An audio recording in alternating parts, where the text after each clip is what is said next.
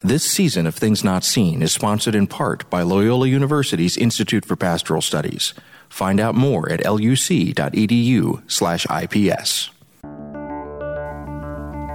From PRX, the Public Radio Exchange, and Sandberg Media, LLC, I'm David Dalt with Things Not Seen.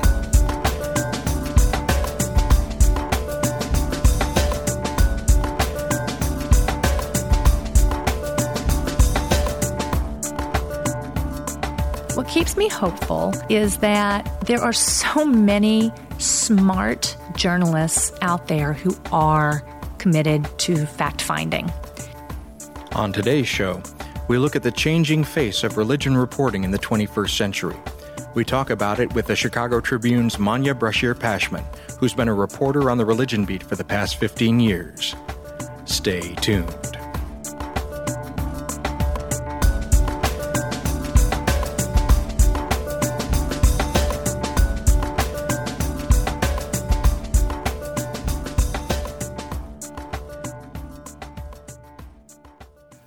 This is Things Not Seen. I'm David Dalt.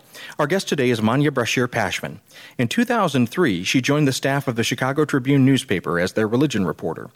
During her time at the Tribune, she's helped chronicle 2 papal transitions from Rome, the Dalai Lama's visit to Chicago, Protestant debates about gay clergy, progress and pitfalls of interfaith dialogue, and the emerging role of religion in American politics. She's also president of the Religion News Association, which is religion reporting's equivalent of the Associated Press. She earned a bachelor's degree from Appalachian State University and master's degrees in journalism and religious studies from Columbia University. She's also written for Time Magazine, the Dallas Morning News, BeliefNet.com, and the News and Observer in Raleigh, North Carolina. Manya Brashear-Pashman, welcome to Things Not Seen. Thank you, David. So I would love to get started into the conversation by simply asking how it is that you gained an interest in religion. I mean, you've spent your life as a religion reporter. What was it that gave you the bug early on? So I have to say I caught the journalism bug first before I caught the religion reporting bug. And that was growing up between Texas and North Carolina, where if you weren't Baptist, what were you? And so there wasn't a lot of understanding about the various religious traditions. And to be honest, religion was something I didn't want to bother with because of that lack of understanding. It was nothing but trouble, and I just didn't want to get involved. And so I didn't take a single religion course when I went to college at Appalachian, but I did take journalism. And after college, went on to work for the Raleigh News and Observer, the daily paper there in the capital of North Carolina, and was asked at one point to write for the religion page. This was at a time when newspapers actually paid their staff writers to do extra work. And it was a golden age and long gone. But they asked staff writers to contribute to the religion page, and it paid well. So I raised my hand. And the first story I did had me hooked. I had been sort of searching for an excuse to go to graduate school to elevate my education, and I had found it. I needed to go take some religion courses, which I had avoided in college, and learn a little bit more so that I could learn what a religion story was and learn how to recognize it when I saw it.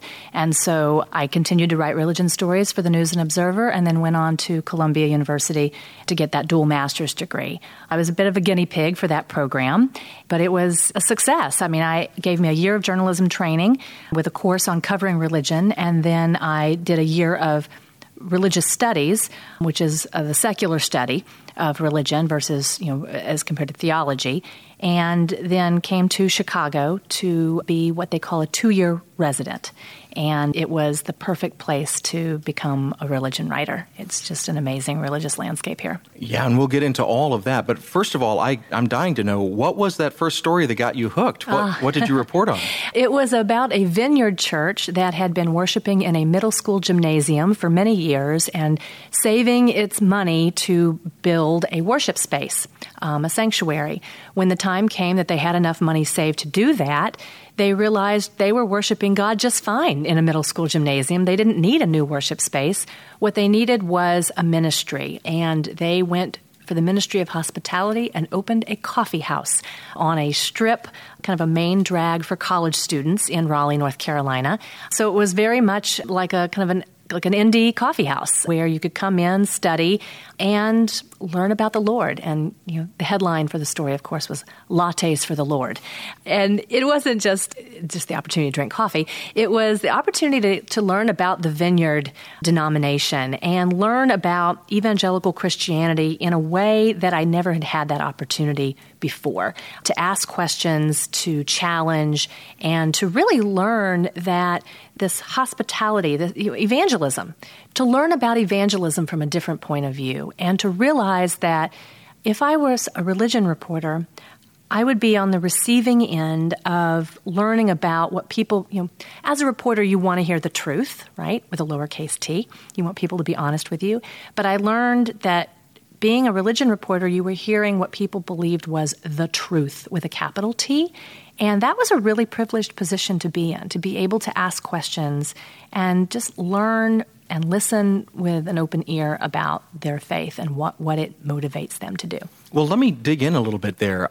One of the reasons why I got started doing Things Not Seen was a radio program that I listened to several years ago, Fresh Air with Terry Gross. She was interviewing an anthropologist by the name of T.D. Lerman. And there's a point in that conversation where Terry Gross says to T.D. Lerman, who wrote a book on interviewing evangelicals about coffee with Jesus, where they go and they have this sort of imaginative engagement with their Lord. And there's a point where, and I'm paraphrasing, but it's a near quote, where Terry Gross says, "Didn't you think that there was a time to tell these adults that it was time to get rid of their imaginary friends?" And so I want to ask you for a moment about, as you're reporting on religion, how you approach this. You've started to tell us a little bit about this, but tell us about your interview technique. In what ways do you bracket, and in what ways do you welcome the strangeness and the otherness of the people that you're interviewing? It's a really great question, because it's a challenge that religion reporters face, especially if they come into the profession with a belief of their own.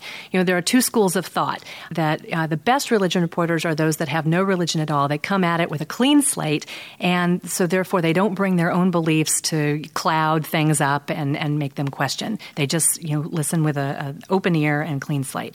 And then there's the other school of thought that religion reporters are actually better if they do have beliefs of their own, because they get it. They get the devotion to a particular faith tradition, the attachment to ritual. They get all of that because they have it in their own belief system. I don't know which one I ascribe to, or I think both. I've met very talented religion reporters from both schools. But I think that what makes you a professional journalist is everyone has bias. You can't get away from it. And everyone has belief. You can't get away from it. It's part of what makes you human. And as a professional journalist, what you do is you set that aside and you transcend that to hear what other biases, what other beliefs are, and you respect that and you acknowledge that, you challenge that, and you accept that. And I think that that's part of what makes professional religion writers professionals, right? They are able to transcend their own beliefs and welcome others and hear about and learn about others.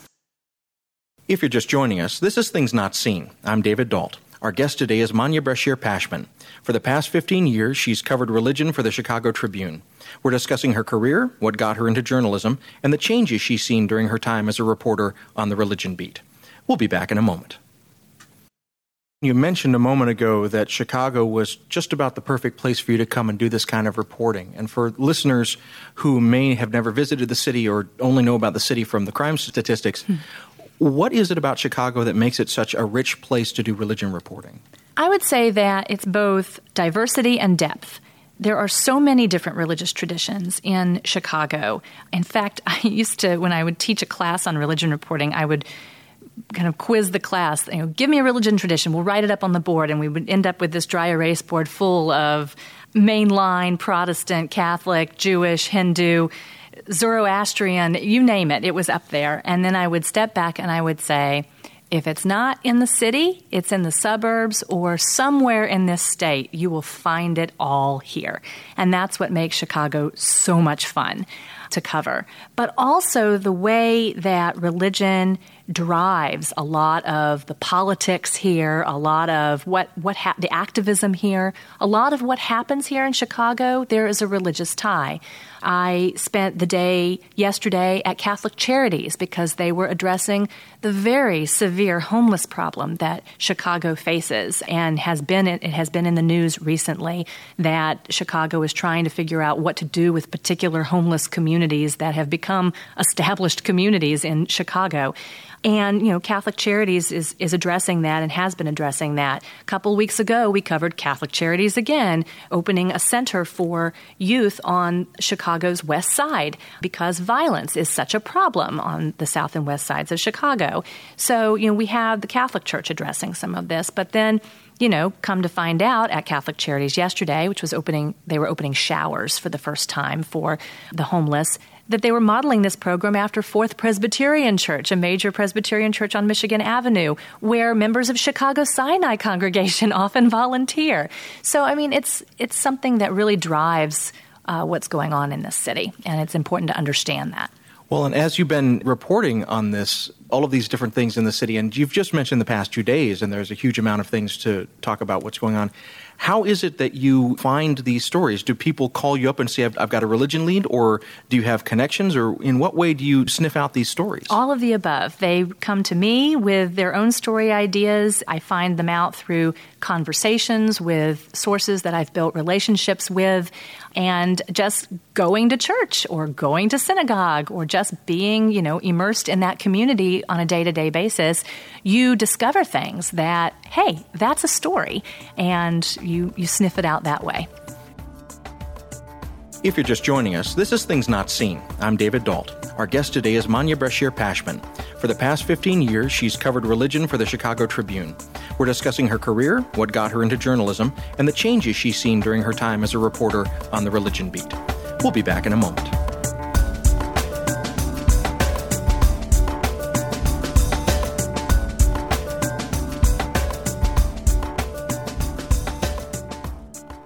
Hey there, folks. It's David. Thank you so much for listening to Things Not Seen, and I hope that you're enjoying this broadcast with Manya Brashear-Pashman. If you are, I wanted to let you know that there's a way that you can listen to even more of this interview.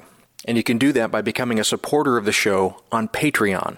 Patreon is a wonderful platform where you can help to support the show.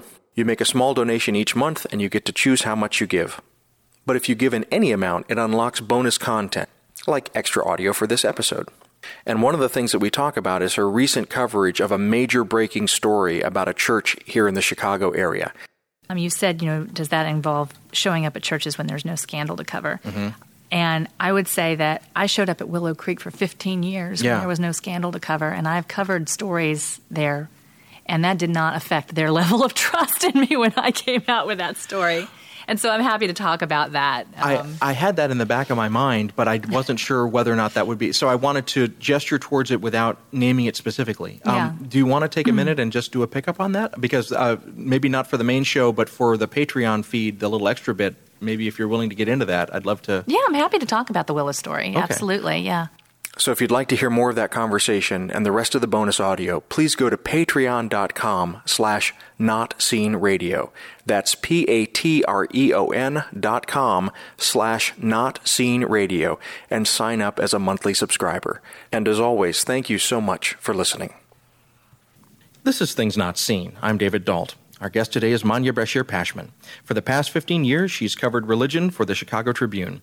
We're discussing her career, what got her into journalism, and the changes she's seen during her time as a reporter on the religion beat. So at the top of the show, you made a quip about this was a time when reporters still got paid for doing extra work. And without opening any old wounds or going into any sort of bad territory, it is clear that religion reporting is changing because journalism has changed in the past 5, 10, 15 years. I wonder if you wouldn't mind giving us some broad strokes about how those changes have affected newsrooms as you've been a participant over the past decade and a half. Yeah, no old wounds being reopened. I reopened it, right? So I love it when you go to dinner with people you don't know and they say, oh, you're a journalist. Wow, your industry is dying. I just want to say, dessert, please. But it's true, and you have to acknowledge it. And, journalism isn't dying. It's changing, just as every industry is changing, and journalists are not immune to that. And I would say that certainly my time at the Tribune, I've seen it change. I've seen my own beat change. Stories that would get pitched for page 1 15 years ago and would sail onto the front page just don't even make it to the paper anymore. So which is kind of interesting, has been kind of interesting to watch and an interesting moving target to try to aim for. But I would say that when I joined the Tribune, it was much more of a national approach to religion, and anything that was happening, in the Catholic Church worldwide, you would write about. Now it's really how much of a role does the Archdiocese of Chicago play? It's much more local, much more of a local focus. To be quite honest, in Chicago, that doesn't limit the stories that I do. It helps me focus a little bit more, because trying to cover the local angle as well as the national or global angle was too much for one reporter, or, at one point we did have 2 reporters on the beat, and it was too much for 2. So it has helped me focus, and I still turn down really great stories because I just can't fit them in. I would say, though, that religion writing, the focus on religion writing in newsrooms across the country has also shifted. There wasn't much of a focus or much of an emphasis or much of an understanding on the part of editors as to its importance until, sadly, September 11th. I think it has ebbed and flowed, but I entered the profession around the September 11th terrorist attacks. There was certainly a craving for more knowledge about Islam at that point. And so I think that was a bit of a boon for religion reporters to be able to say, hey, I'm a specialist, I know this stuff, and I can be your expert. And so editors were really happy to have religion writers on staff. And then it's just kind of, again, it's ebbed and flowed. The interest in that has waned.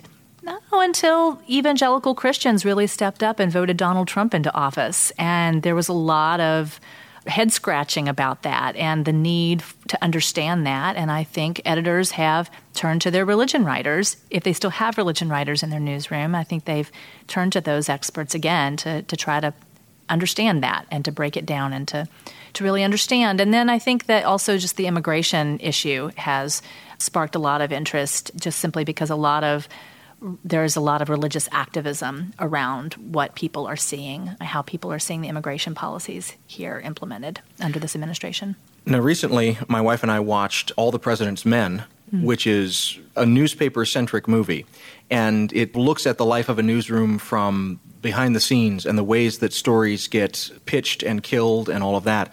But I think for our listeners who maybe only have access to how the news comes to them by things like movies and television, if you could briefly just walk us through what it's like to have an idea for a story and then to get that past an editor so that it makes it to the pages of a newspaper. What's that process like? So I'll use the Catholic Charities story as an example. They pitched a story. They said, we're opening these showers for the homeless on Monday. We'd like for you to come. So, it's pretty simple, actually. I floated it by my editor. The editors were intrigued, and I think it was, the Pope, everybody loves a story about Pope Francis. The homeless population is certainly an issue that needs to be covered very regularly in this city, I think. And then just the overall interest in that. There's an intangible factor, an intangible element to some of these stories that often we journalists, we curmudgeons, boil down to, will it do well on the web? But that really, it is. I mean, it's an intangible element. Does it have what it takes that readers will click on that and read it and engage with that? And I think that's what, the editors said, yes, can you fit it into all that you have on your plate? I said, of course. I put in a photo assignment, showed up. But it also was a matter of writing it quickly and getting it up on the web quickly, no time to waste, and getting those photos up and then sharing it on social media and really, generating the interest. That's what's also changed about this, is that it falls on us now. The onus falls on the reporters to get that story out there and generate the audience for it. That was not our responsibility before, and it's much more so now. And by doing well on the web, you mentioned, I'm going to take a stab here and say that includes shareability, the possibility of going viral, the fact that people will click on it and not just read it, but also pass it on to others. Is that all what we're talking about here? That's all, yes, absolutely. And read it. I mean, not just click. People, again, we curmudgeons boil it down to, clickbait. Will it get clicks? But that's not all. Will it be engaging to readers? Will they read it from beginning to end? And yes, will they share it? Will this be something that, catches on? Well, but the rapidity, the speed with which you now have to do that, the market driving that desire to turn the story around quickly, that has an effect on things like making sure the facts are straight. And I'm certainly not in any way saying that you don't check your facts or anything like that. But I'm asking instead, have you seen now that there's a pressure to rush to press or to rush to post?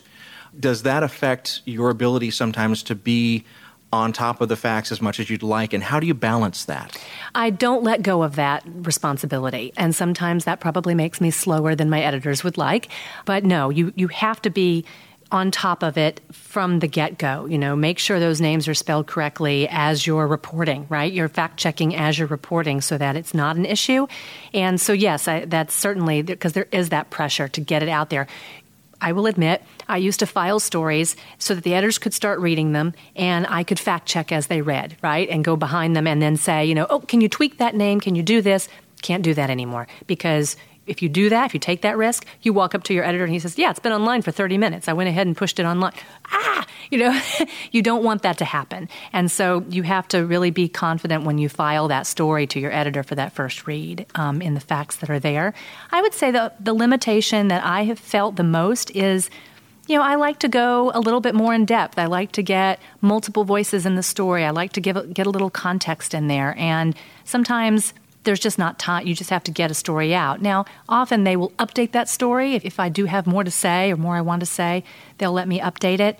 But, it's that I like to have the full product out there the first go around, and that's just not realistic. I have to let go of that too. So sometimes when you're hearing reporting about reporting, you'll hear terms like breaking the story or scoops or those sorts of things. When we hear that as laypersons just reading the news or absorbing the news, I'm not sure that we always know what that means. But what does that mean and what kind of currency does that have in the reporting world? It has huge currency. And you know what? It always did. That has not changed. Well, first of all, what do those terms mean to break a story, to scoop something? So when you break a story, you have it first. You're delivering the news first to the audience, and then others are following along. But you broke it. The scoop is basically you got the scoop. You broke it. You had it first. And now everybody else is chasing you. That is, you always want to be the first. That has always been true, especially in the reporting process. If there is shouldn't use crime as an example, but, if there's been a terrible crime and everybody's heading to the crime scene, you really want to get there first because you really want to reveal some secrets here, but you want to get there before the tape goes up, before everybody goes on guard as the media swarm descends. You want to be the first on the scene so that you can start to build relationships with people and get stuff that is going to be cordoned off and, restricted once all the media gets there. So it gives you, if you get there first and you get it first, that increases the amount of access you're going to have going forward. So that's always been important in the news. But, also I would say in religion reporting, there is a currency to depth and understanding. And so if you don't break it, it's not the end of the world. You might actually explain it much better than others will. However, people may not be reading your wonderful explanations if you didn't break it first. So it's this fine balance that you're playing. You're all the time. You mentioned something just a moment ago that I'd like to go deeper on. You mentioned the word relationship. Mm-hmm. And what role do relationships, and I'm asking specifically now about both long-term relationships, but also relationships that are established in the moment maybe of a crisis. Mm-hmm. What role do those kinds of relationships play, and how does a reporter go about establishing them, maintaining them, those sorts of things? Being human. I mean, I think that's what it takes, is that, you show up on the scene of the crime. You don't rush up to the mother who just lost their child and say, how do you feel? That's not human or humane. You go, you engage with them, and hey, you may not get a quote from her, and that's okay. But you enter the situation as a human being and try to get as many details as possible without doing harm. And I think that that's how you build relationships in a crisis. Long-term relationships built over time, acting, again, like a human being and responsibly over time so that people observe and see that you are a responsible reporter and they can trust you. They can trust you with their story. And is that a matter of, hey, you showed up at our church when there was no scandal and you did reporting on us when there was no scandal, and now we're willing to trust you when there is? Or is it less tangible, more tangible than that? I'm not even sure what question I'm asking. I would say it's less tangible than that. We are news reporters, so we can't always show up at a church when there's no news. In the ideal world, of course, you try to do that, but given the pressures of the job, that's really hard to do these days. And I would say it's just a matter of just building a track record across religious traditions, not necessarily with one church in particular, just building a track record that people hopefully will see they can trust your reporting, the quality of your reporting. If you're just joining us, this is Things Not Seen. I'm David Dalt. Our guest today is Manya Brashear Pashman. For the past 15 years, she's covered religion for the Chicago Tribune newspaper. We'll be back in a moment. Things Not Seen is brought to you in part by Liturgical Press. Liturgical Press is a trusted publisher of resources on liturgy, scripture, theology, and spirituality. They've evolved to serve the changing needs of the Christian church, and they produce resources for pastoral leaders, teachers, engaged learners, and all leaders looking for quality books on faith and culture. Lit Press books are available at your favorite book retailer and online at litpress.org. That's litpress.org.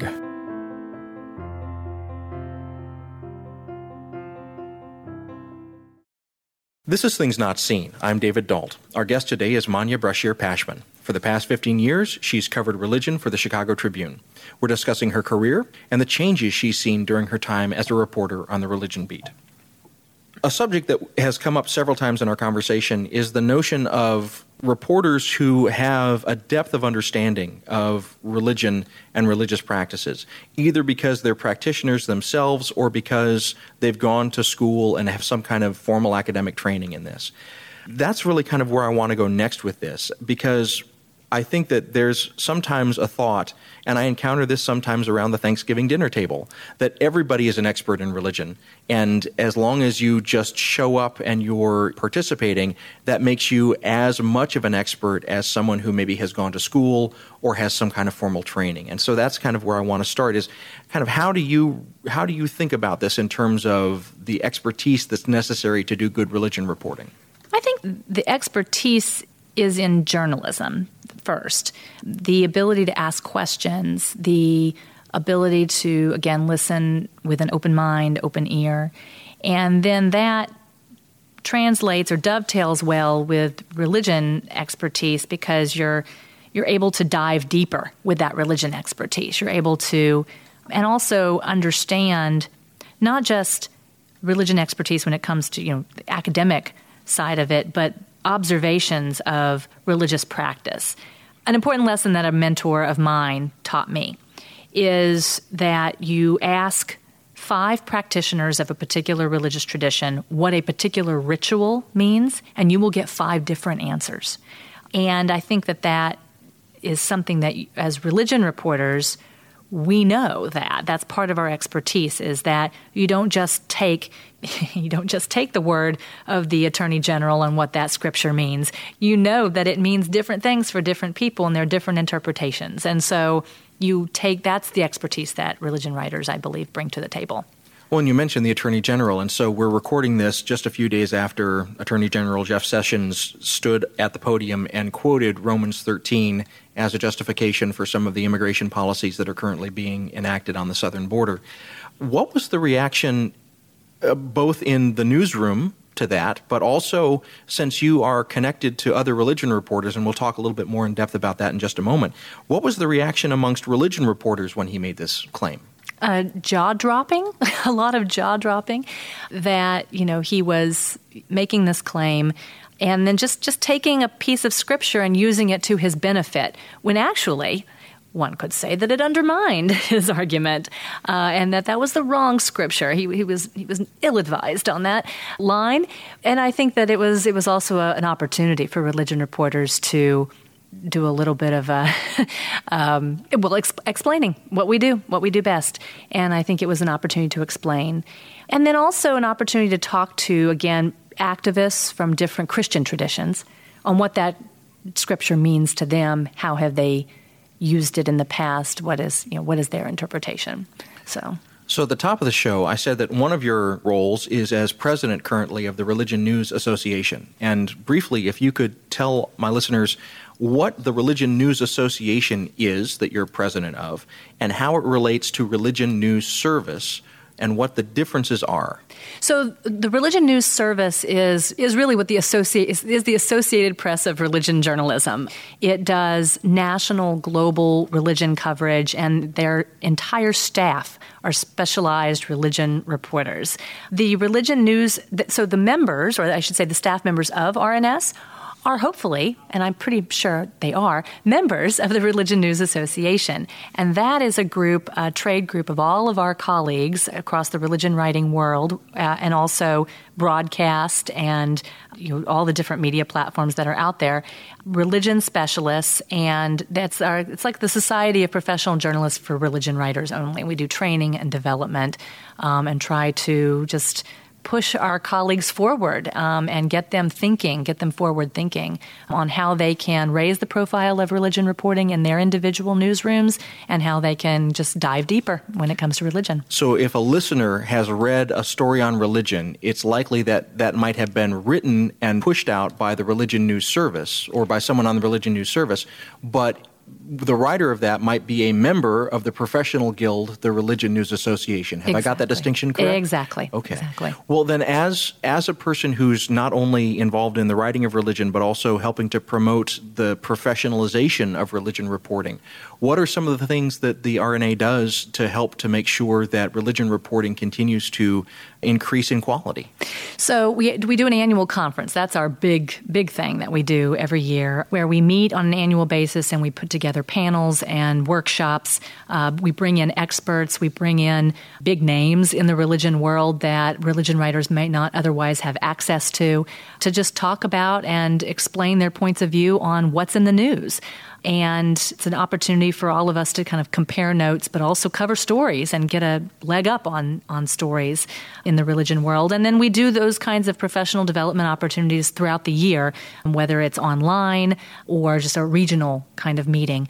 I will say that's another way that, unfortunately, that newsrooms have, or that the Tribune newsroom has changed over the 15 years I've been there, is when I first got to the Tribune, what I would do is I would pitch a list of stories that I would be able to bring back from the RNA conference, and then the Tribune would send me to the conference and pay for that. That is not the case anymore. I go on my own dime or on scholarships, which is become the way that a lot of people go to the annual conference is scholarships that come from the Religion News Foundation, yet another entity, but an important entity, an increasingly important entity to continue professional development in newsrooms.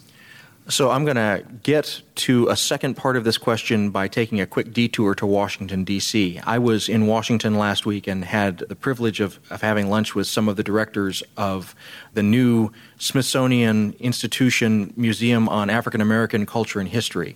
And in particular, I was sitting down with the people that do the study of religions and spirituality within that museum. And in asking them about that, I then got a chance to tour the museum, and I said, is there any place I should be looking specifically to see your work?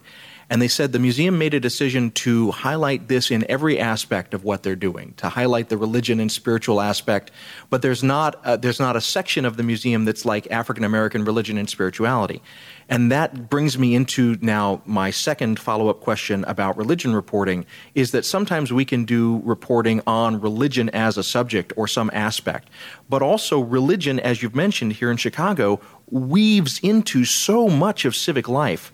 To what extent are you doing one-off focused stories, and to what extent are you able to bring a religious perspective into what otherwise would be a more secular piece of reporting?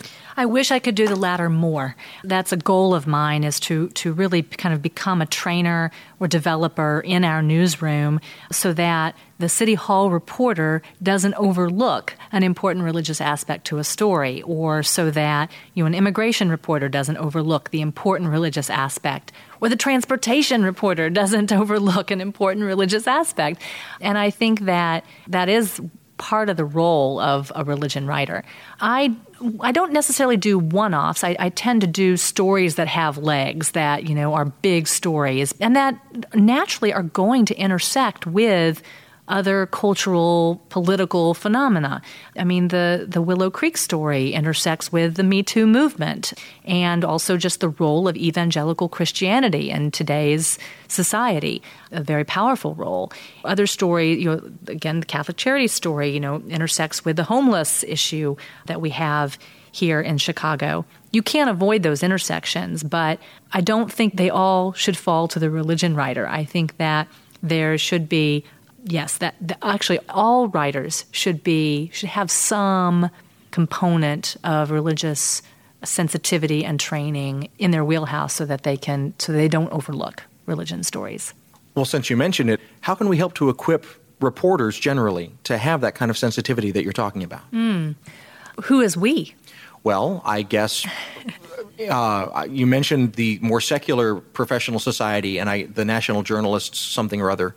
To what extent is this on their radar? Are they concerned about this as a question?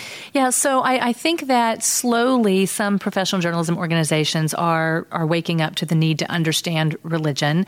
And I think that they're definitely, again, as I say that it's a goal of mine in the Tribune newsroom. It's also a goal of mine as the president of RNA, is to partner with some of these organizations, be it investigative reporters and editors, Society of Professional Journalists, business journalists. I think that the partnership of some of those organizations and the kind of co-development of some programs that will wake up people to the intersection of religion and their beat would be helpful. And that is something that I would like to see in the years to come. Well, since I've been here in Chicago, I am aware that there have been many reporters on the religion beat at various organizations, both print and media generally. Some of them have left those positions and have not been replaced. Mm-hmm. I'm thinking about the NPR reporter that was here and others that they no longer have a staff reporter. Is this a trend? Is this just belt-tightening as a result of the industry kind of going through its reimagining of itself? Or is this the permanent condition, that we're sort of left with a very diminished amount of reporters with a specific expertise in religion? I think that it is belt-tightening, and I think that there is kind of a trend toward eliminating reporters with particular expertise, be it environmental, be it religion. Fortunately, the Tribune has not made those decisions to such a degree. We still have specialists in the newsroom, thank goodness. But I do think that other media organizations have done some belt-tightening.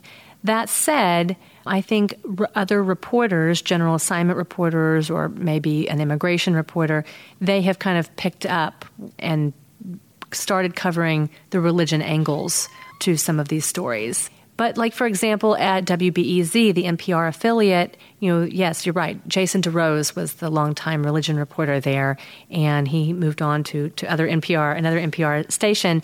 But other reporters there have picked up on religion, reporters that cover immigration or particular communities that don't ignore, the role that religion plays in those communities. If you're just joining us, this is Things Not Seen. I'm David Dalt. Our guest today is Manya Brashear-Pashman. For the past 15 years, she's covered religion for the Chicago Tribune newspaper. We're discussing her career, what got her into journalism, and the changes she's seen during that time as a reporter on the religion beat. We'll be back in a moment. So for those of you that are longtime listeners to Things Not Seen, you may be aware that I do another show called The Francis Effect with my friend Dan Horan. He's a Franciscan priest. Every couple of weeks, he and I get together to bring you commentary on current events from a perspective informed by our Catholic faith. Now, Dan, why should I be talking to you? Who are you? Who am I? I'm a Franciscan friar, a Roman Catholic priest, and a professor of theology here in Chicago. And That's a good question. I have no idea why you should be talking with me, but if people are interested in what a conversation between you, the otherwise respectable host of Things Not Seen, and me, the not-so-respectable Roman Catholic priest and theologian, I think they should tune in. Yeah, they should definitely tune in. So that's The Francis Effect, and you can find it at francisfxpod.com. This is Things Not Seen. I'm David Dalt. Each week on our program, we bring you a rich conversation about culture and faith. Our guest today is Manya Brashear-Pashman. For the past 15 years, she's covered religion for the Chicago Tribune newspaper. We're discussing her career, what got her into journalism, and the changes she's seen during her time as a reporter on the religion beat. Well, we've been talking around this question, and so I think I should just ask it. Are you comfortable, first of all, with me asking you whether or not you have a religious tradition yourself, a faith tradition? I am comfortable with that. And it's part of what brought me to religion reporting to begin with. I mentioned earlier that I grew up in North Carolina and Texas, where if you weren't Baptist, what the heck were you? I was Jewish, but that was not something that I advertised growing up because people didn't understand Judaism. I didn't understand it probably well enough myself to really explain it, so I wasn't going to be the one to explain it. And kind of grew up in a community, in a culture where, it just didn't benefit you to advertise that you were Jewish. I preferred to have friends, and so I went that way and didn't really practice. Not until I got to college did I really start exploring my Judaism. And then, when I discovered religion writing and the potential in religion writing and the greater purpose I could serve as a journalist, that was when I really started to delve into my own faith, very much because I saw the beauty and richness that it added to others' lives to delve into their beliefs, and realized that, that was something that was missing from my own, and really remained open to different religious traditions, but found that I had a very Jewish sensibility, and I am what I am. So I've really enjoyed kind of celebrating and learning that aspect of my life. I call myself a Jew in progress because I'm constantly working on it. But I didn't want other little girls to grow up in Texas and North Carolina afraid to talk about their Judaism because no one understands it. And so that's kind of the greater purpose I thought I could bring with my journalism. And if I'm hearing you correctly, it was your work in journalism that helped to reconnect you to those aspects and to deepen them. It really was. Yeah, it really was. I think that's wonderful. We're recording this sort of at the midway point of 2018, and I'm wondering, as we look towards, if you will, the back half of the year on towards 2019, are there things that are on the horizon that you think will be recurring stories that have already come up, or that will be stories that we haven't heard about yet but that are developing? I think this nation's immigration policy is going to be a huge religion story. It already is, and I think it will continue to be. I think the outrage over separating children from their parents at the borders it just resembles the stories of mothers of the Nazi guards taking children away from their mothers to the showers or for whatever reason. I think that resemblance, it's just too strong.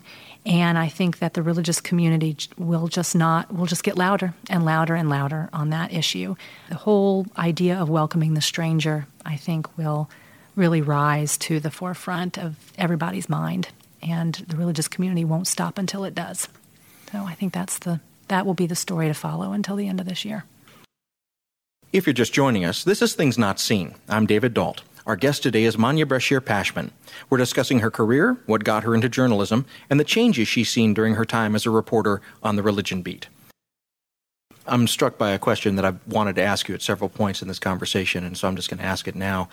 Because there have been points in our conversation where it's been clear to me that there's a lot of emotion there for you around a topic or a story, and I think appropriately so. But that strikes me that as a person committed to a certain ethic of journalism, you have to find a way to take that and put it to the side sometimes. Yes. I'm just asking for an internal gut check on what that process is like. And is it always something that's easy, or is it something that you struggle with sometimes to put that very righteous indignation or anger to the side?